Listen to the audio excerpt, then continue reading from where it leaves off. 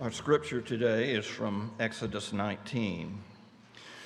On the third new moon after the people of Israel had gone out of the land of Egypt, on that day they came into the wilderness of Sinai. They set out from Rephidim and came into the wilderness of Sinai, and they encamped in the wilderness. There Israel encamped before the mountain, while Moses went up to God. The Lord called to him out of the mountain, saying, "Thus you shall say to the house of Jacob, and tell the people of Israel, you yourselves have seen what I did to the Egyptians, and how I bore you on eagle's wings and brought you to myself. Now therefore, if you will indeed obey my voice and keep my covenant, you shall be my treasured possession among all peoples, for all the earth is mine, and you shall be to me a kingdom of priests and a holy nation. These are the words that you shall speak to the people of Israel." So Moses came and called the elders of the people and set before them all the words that the Lord had commanded him. All the people answered together and said, "All that the Lord has spoken we will do." And Moses reported the words of the people to the Lord. And the Lord said to Moses, "Behold, I am coming to you in a thick cloud, that the people may hear when I speak with you, and may also believe you forever." When Moses told the words of the people to the Lord said to Moses, "Go to the people and consecrate them today and tomorrow, and let them wash their garments and be ready for the third day. For on the third day the Lord will come down on Mount Sinai in the sight of all the people. And you shall set limits for the people all around, saying, 'Take care not to go up into the mountain nor touch the edge of it. Whoever touches the mountain shall be put to death. No hand shall touch him, but he shall be stoned or shot. Whether beast or man, he shall not live. When the trumpet sounds a long blast, they shall come up to the mountain.' So Moses went down from the mountain to the people and consecrated the people, and they washed their garments. And he said to the people, 'Be ready for the third day. Do not go near a woman.' On the morning of the third day, there were thunders and lightnings and a thick cloud on the mountain and a very loud trumpet blast, so that all the people in the camp trembled. Then Moses brought the people out of the camp to meet God, and they took their stand at the foot of the mountain. Now Mount Sinai was wrapped in smoke because the Lord had descended on it in fire. The smoke of it went up like the smoke of a kiln, and the whole mountain trembled greatly. And as the sound of the trumpet grew louder and louder, Moses spoke, and God answered him in thunder. The Lord came down on Mount Sinai to the top of the mountain. And the Lord called Moses to the top of the mountain, and Moses went up. And the Lord said to Moses, "Go down and warn the people, lest they break through to the Lord to look, and many of them perish. Also let the priests who come near to the Lord consecrate themselves, lest the Lord break out against them." And Moses said to the Lord, "The people cannot come up to Mount Sinai, for you yourself warned us, saying, 'Set limits around the mountain and consecrate it.' And the Lord said to him, 'Go down and come up, bringing Aaron with you. But do not let the priests and the people break through to come up to the Lord, lest he break out against them." So Moses went down to the people and told them the word of the Lord. Thanks be to God. Lord, we come to you hungry for your word and needing to be fed. We pray that you would make our hearts ready to receive your word. We pray that your Holy Spirit would indwell Pastor Andrew, and that you would give him the words that would touch our hearts and inspire us to take what we hear here today and to be your witnesses, to enjoy you and to bring you glory, so that others may see Jesus in all that we do. In Jesus' name, amen. You may be seated.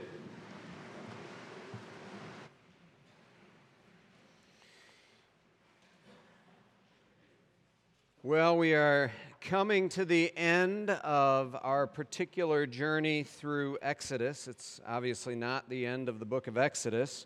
We're about halfway through, but as far as we're going to go right now, Israel started in Egypt. They have now journeyed to Sinai. They will actually be at Sinai for a relatively short period of time, a little bit less than a year. But that will take us from where we are in Exodus 19 all the way to Numbers 10, verse 11. So a big chunk of the Pentateuch is actually taking place geographically at Sinai. But we've seen a lot of things as we've journeyed. We've seen the tyranny of the Egyptians. We've seen the hesitancy of Moses. We've seen the dreadful holiness of God as he met Moses on the road to kill him. In Exodus chapter 4, we've seen his power and his majesty displayed in his battle with the Egyptian gods and portraying over that. We've seen the hardness of the Israelites' hearts. I mean, we've seen all sorts of things. And God has been determined to lead his people out of slavery and to eventually lead them into the promised land. But ultimately, and we have to see this in the right way, God is leading his people to himself. We get that here in Exodus chapter 19. They are going to meet God. Here's how one commentator puts it. They might have thought that they were traveling to Sinai, but the Lord was more concerned with the spiritual aspect of their journey than the geographical. The spiritual pollution of Egypt had mitigated against entering into a close relationship with the Lord. As they had traveled, they had repeatedly been made to realize their utter dependence on Yahweh. Now, at Sinai, they are removed from the corrupting environment of Egypt. They're living day to day on the bounty of his provision, and they can focus on developing an intimate and obedient relationship with their benefactor. And as we approach this text in the close of our little series here, we realize that the invitation to believe and belong has ultimately been about believing the Lord Jesus Christ, believing God as he is portrayed to us in the Scriptures, and belonging to him. That's what this journey has always been about. And sometimes we forget that. As we think about the American church today, evangelicalism, as we think about even our own hearts, it's easy to see how we become so focused on what our needs are and what our momentary thoughts are rather than meeting God. John Fisher, who is a theologian, pastor, in an article where it's called Longing for Something Old, puts it this way. He says, as the church today gets more and more hip, more and more need-oriented, responding to the buttons that people push in their pews, I find myself longing for more of a historical faith. I find myself not wanting to have everything explained to me in simple terms. I'm not even sure I want all my needs met as much as I want to meet God. And sometimes I wonder if he's really interested in the noise of our contemporary clamoring. It's a little bit like my dog, who can't seem to get anywhere because he keeps having to stop and scratch his fleas. I wonder if we're so busy scratching where everybody itches that we aren't taking anyone anywhere significant. As we come to Exodus 19, the invitation is to meet God. In the midst of all that we come into worship with, to come to his feet and to see him as he really is. And I have 3 observations for you. Put them a little bit different. You're going to have to fill in some wording here. The first one is this. As we come to meet God, we cannot get this wrong. Now, what is the this? The this is you cannot get wrong that grace comes first. Grace has to always precede a meeting with God. Otherwise, we are consumed. Otherwise, we could never stand before His holiness. And this certainly is the case here. It's been demonstrated to us time and time again. It has become abundantly clear to us that Israel did not deserve to have a God like Yahweh. That Israel, Moses, their leader, left to themselves, they were hesitant, they were disobedient, they were worshiping idols, they would turn away. The minute God rescued them from Egypt, they're already grumbling, they're already turning back. I wish that we were back in slavery. Throughout the Scriptures, it is clear to us that God is the initiator of the work in our lives, that His grace always comes and is completely necessary if we are going to experience any level of freedom. We see that here in chapter 19, verse 4, 5. The Lord called to Moses out of the mountain, saying, "Say this to the house of Jacob, the people of Israel, you yourselves have seen what I did to the Egyptians, how I bore you on eagle's wings and brought you to myself. Therefore, if you will indeed obey my voice and keep my covenant, you shall be my treasured possession among all peoples, for all the earth is mine. And you shall be to me a kingdom of priests, a holy nation. These are the words that you shall speak to the people of Israel." Right in these verses here, we have that order. Eagle's wings. I love that picture. Some of you who are Tolkien fans probably can see the picture of the eagles, right? Coming to rescue Sam and Frodo at the very end when Mount Doom is exploding and there's fire everywhere, and it's only the eagles. Luther said we can only be rescued from above. We're caterpillars in a ring of fire. We can't make our way out. We're too slow and too sluggish. The only rescue is from above, and that's exactly the picture that God is reminding the Israelites of. I've rescued you on eagle's wings. When you had no ability to do it on your own, I came and plucked you out of Egypt, and I flew you to safety. I flew you not just to a geographical safety, but I flew you to myself. I've taken you away from all of the noise in Egypt so that you can know me. And you can see me, and you can worship me aright. Now, there are going to be statutes and standards, ways to walk. We see that here. If you will obey me, he says in verse 5. And we struggle with this sometimes. Is this conditional? Is God making His blessing, which then comes in the next part where He says, "You'll be my treasured possession, kingdom of priests, and a holy nation." Is His blessing conditional on obedience? Well, we have to put it all together, and the answer is yes and no. Obviously, grace comes first. So there is no condition to your being saved. God comes into your life and will extricate you out of your situation.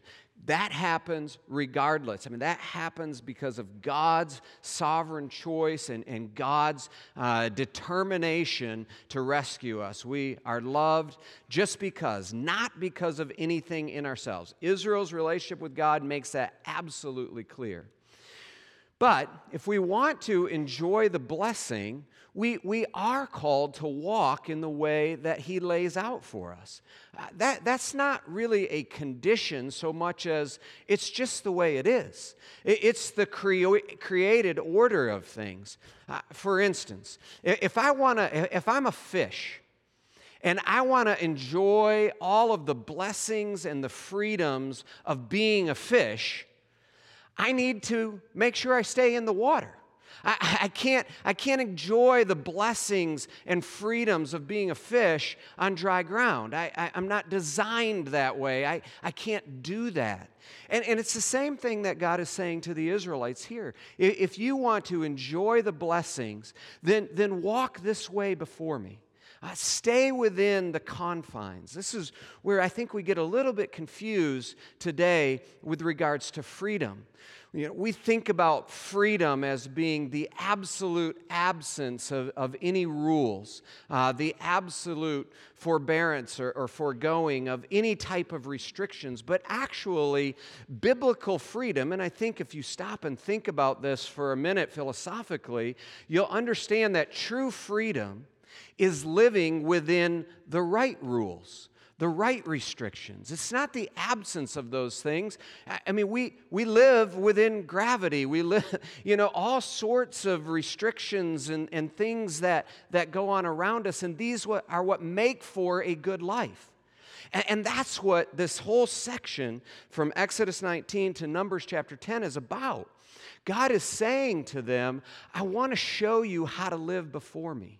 I want to show you how you can walk worthy. I want to show you how you can obey, not in order to earn my love, but because this is who I am and how I've created you, and this is safety for you. And the Israelites recognize this. We're going to come to that in just a second.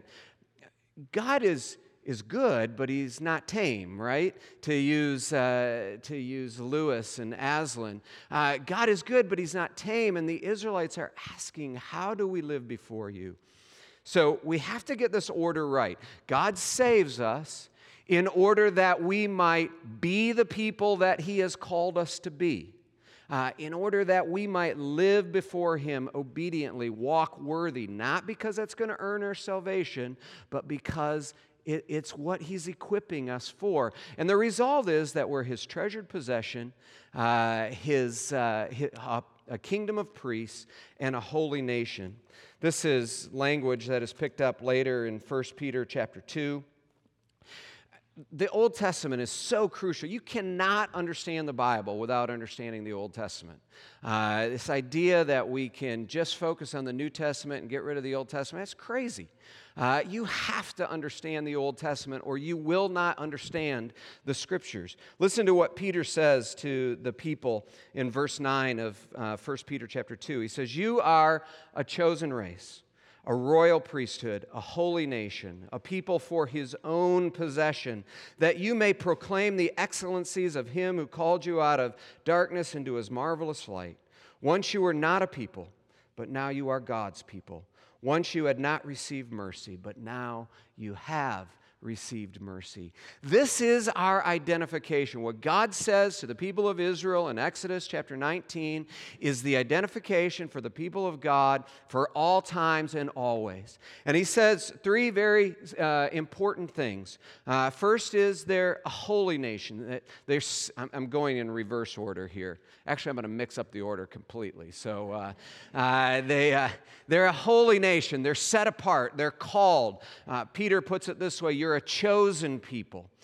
It's not because of anything in them. Remember, in Deuteronomy, God says it's because you were least among all the peoples that I chose you. Deuteronomy 7, verse 11. So they're chosen. They're set apart, holy, consecrated for the Lord. They are a treasured possession. God has set his love on them. And verse here in our text, it says, verse 6 or verse 5, "You shall be my treasured possession among all peoples, for all the earth is mine." When kings in those days had over a nation state, their possessions, they literally owned the country. So everything was theirs, and that's what God is saying here. All the earth is mine. Everything is mine. But the word here that's used in Hebrew speaks to the king's own personal treasure. And it's this personal treasure. There's an intimacy, the kind of thing that he would keep in his bedroom. There is just such an intimacy, such a love, a tenderness here as God talks about his people. You're my treasured possession. Yes, I own everything. All the people, all the earth, everything belongs to me. But you, I've set my affection on you. You are my treasured possession out of all of the world. You are the one that has captured my heart. And I have given you dignity, and I have given you a task. You are to be a kingdom of priests. You're set apart, you're treasured, in order that you might proclaim the glory of God to the world, or as Peter says it, that you may proclaim the excellencies of Him who called you out of darkness into His marvelous light. We have a task. God has called us into partnership with Him. He's called us to be His colleagues. Did He need colleagues? Absolutely not. God can do all of His holy will, but His holy will is to dignify you, to dignify me with the task of proclaiming His excellency, with the task of inviting others to come out of darkness into His marvelous light. It is such a beautiful picture of God's grace. And it's so important for us to see, especially as we get into the sections of, forming the temple and right worship and all of the holiness laws in Leviticus and the Ten Commandments and everything that is in this section, to understand that grace precedes law. That law, walking before God in obedience, is a way to play out His grace. And you cannot get that order wrong. It is so important that we always keep that order correct. But it's such a beautiful picture of who we are before God. Now, having that in mind, we come back to this idea of meeting God. I mean, what is that like? To actually meet God. So again, modern day Ed Clowney, who is a wonderful theologian, about 40 years ago, he said, most people are not all that philosophical about worship, about coming to meet God. They rather suspect that God can't afford to be choosy. Given all the competition of business, sports, and television, God should be grateful for any worship that He can get. That attitude is plainly the exact opposite of worship. It assumes that God is there for man's sake, not man for God's sake. Now, I think you recognize where Clowney is coming from in this. But it takes a passage like Exodus 19 to really imprint this on our hearts and on our minds. So let's look at Exodus 19 again. Look at this section here. And note, just as we go to this, the people are very quick, right, to say, all that the Lord has spoken, we will do, verse 8. And that's just the way we are as people. No shade here on the Israelites. They are simply mimicking the attitude of all of our hearts. Of course, they changed their tune a little bit after this encounter with God, but their hearts are ready, but their mind doesn't completely around who this God is. Look at verse 16. On the morning of the third day, there were thunders, lightning, a thick cloud on the mountain, very loud trumpet blasts, so that all the people in the camp trembled. And then Moses brought the people out of the camp to meet God. And they took their stand at the foot of the mountain. Mount Sinai was wrapped in smoke because the Lord had descended on it in fire. The smoke of it went up like the smoke of a kiln, and the whole mountain trembled greatly.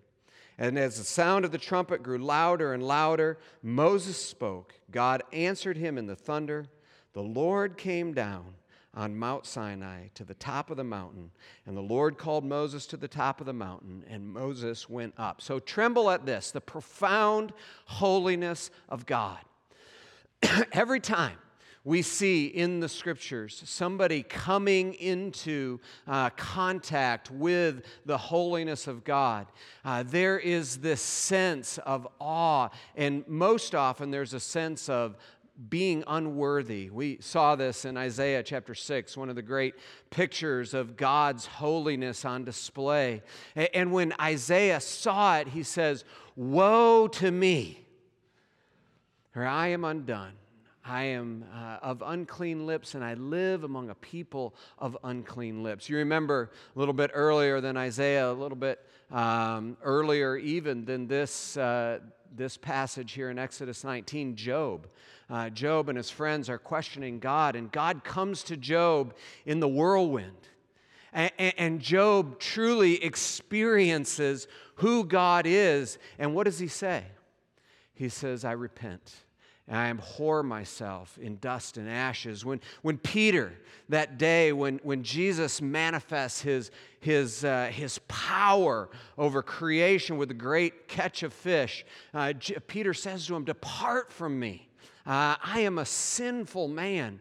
And over and over and over again, when we really meet the holiness of God, it makes such an impression on us that we can't even think of anything else. I mean, our needs, the flea bites, the itches, the scratches that we so often dominate our existence are so far forgotten because we realize that there is so much more at stake in meeting a holy God than we ever would have thought that there was. Three things here in this passage sort of speak to us about the holiness of God. There's the space issues. Moses says, or sets these boundaries. God, through Moses, sets these boundaries. Don't go here. You can only come up to the foot of the mountain. Verses 12, 13, 21, 24. There's a picture here, sort of, in the mountain. The top of the mountain where Moses goes, God meets him. It's like the most holy place.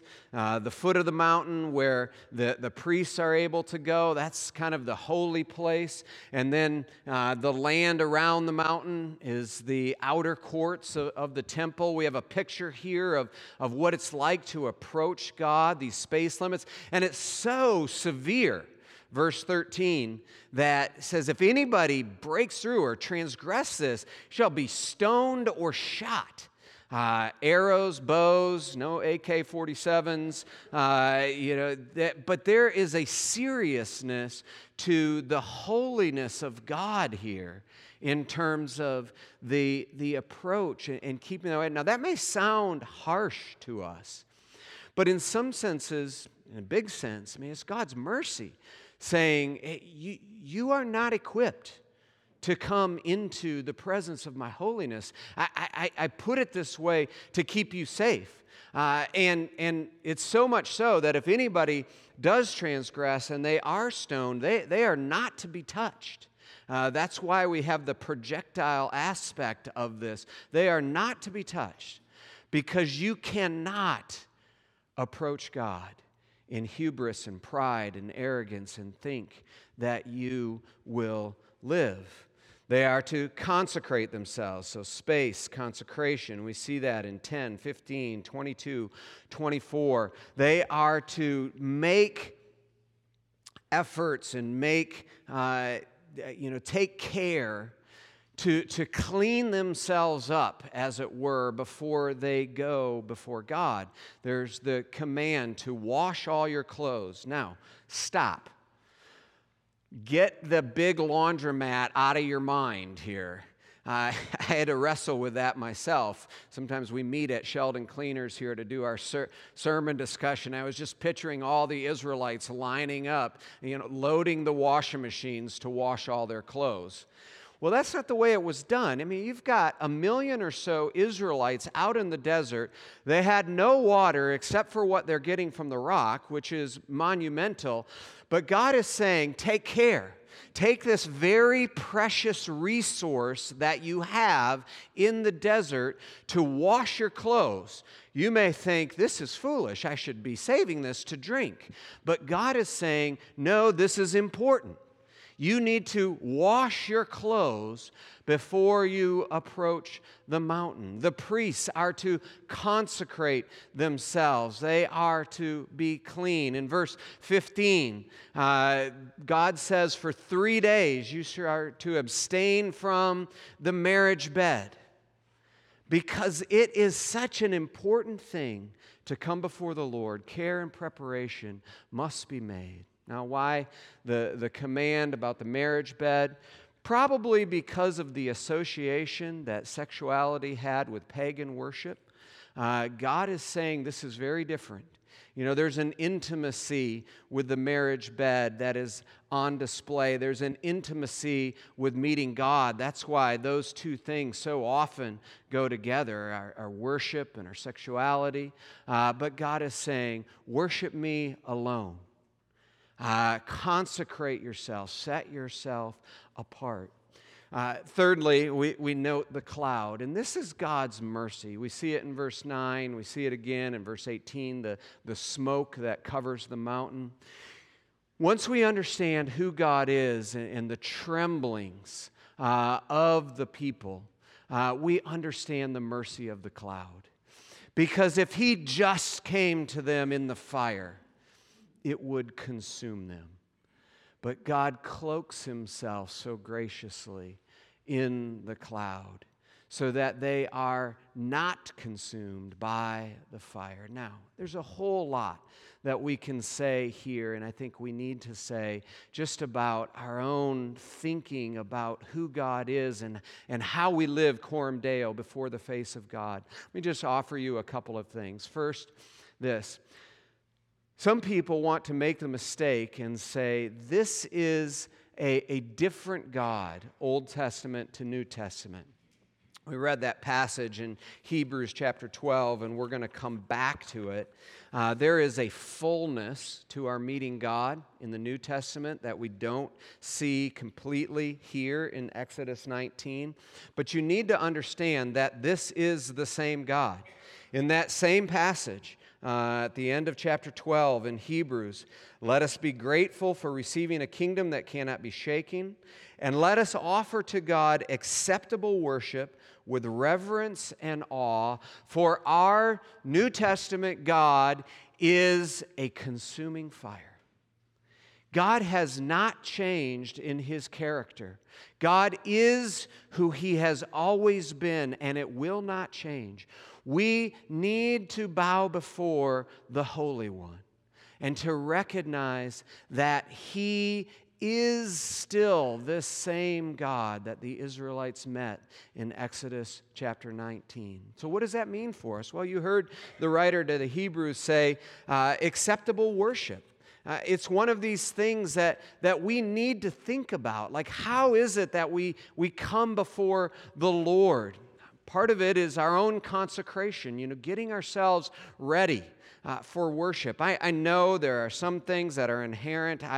We have a big family, and I've gotten kids ready on Sunday mornings, and you get to church, and you're all harried, and for some people, it's the worst part of Sunday morning. We come anything but ready to worship. Once we've shut down our yelling in the car, so I understand that. But there are things that we can do. I mean, every Friday we send out the bulletin ahead.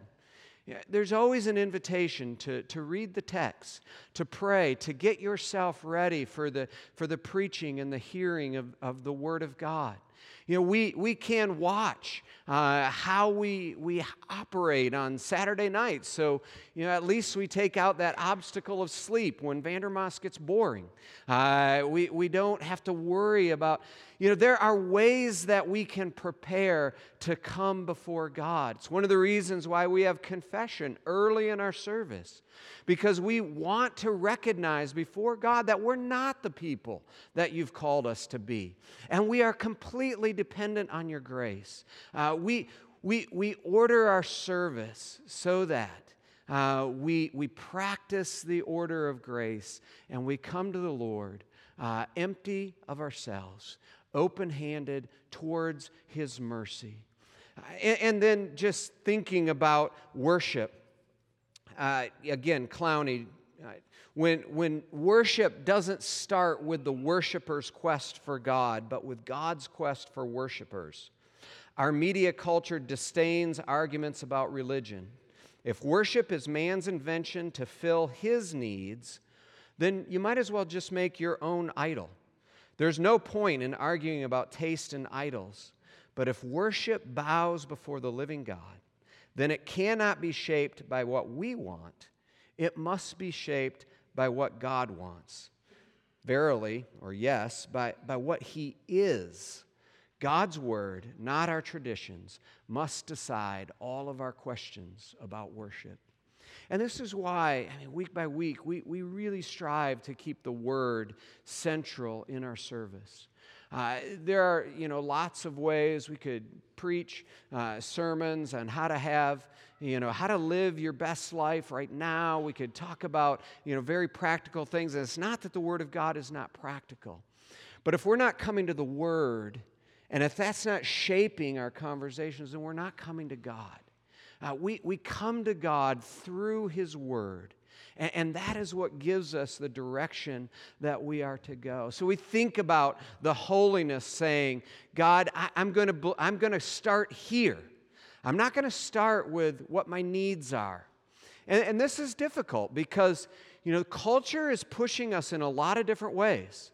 And you recognize this. We're pushed to believe this. We're pushed to find ourselves here. And so many of these things are contra the Word of God. But if we really want to reckon with His holiness, we come back with the way that He says, this is the way that you are to walk. And my Word reveals my heart. It reveals who I am. And we start there. And of course, when it comes to holiness, there's all kinds of lifestyle things. We think about our lifestyle, and I know for myself, and one of the things I really had to repent of as I'm walking through this passage is just how lax and how easy it is to be lax with regards to holiness before God. A wink and a nod here, whether it's with things that I say about somebody else, gossip or slander, malice. There are so many ways in which we're lax in our holiness. Think about our media culture and the things that it invites us to participate in, to watch, to, the things that play in the theater of our mind. When the Israelites in chapter 20, verse 19, they said to Moses, "You speak and we will listen, but do not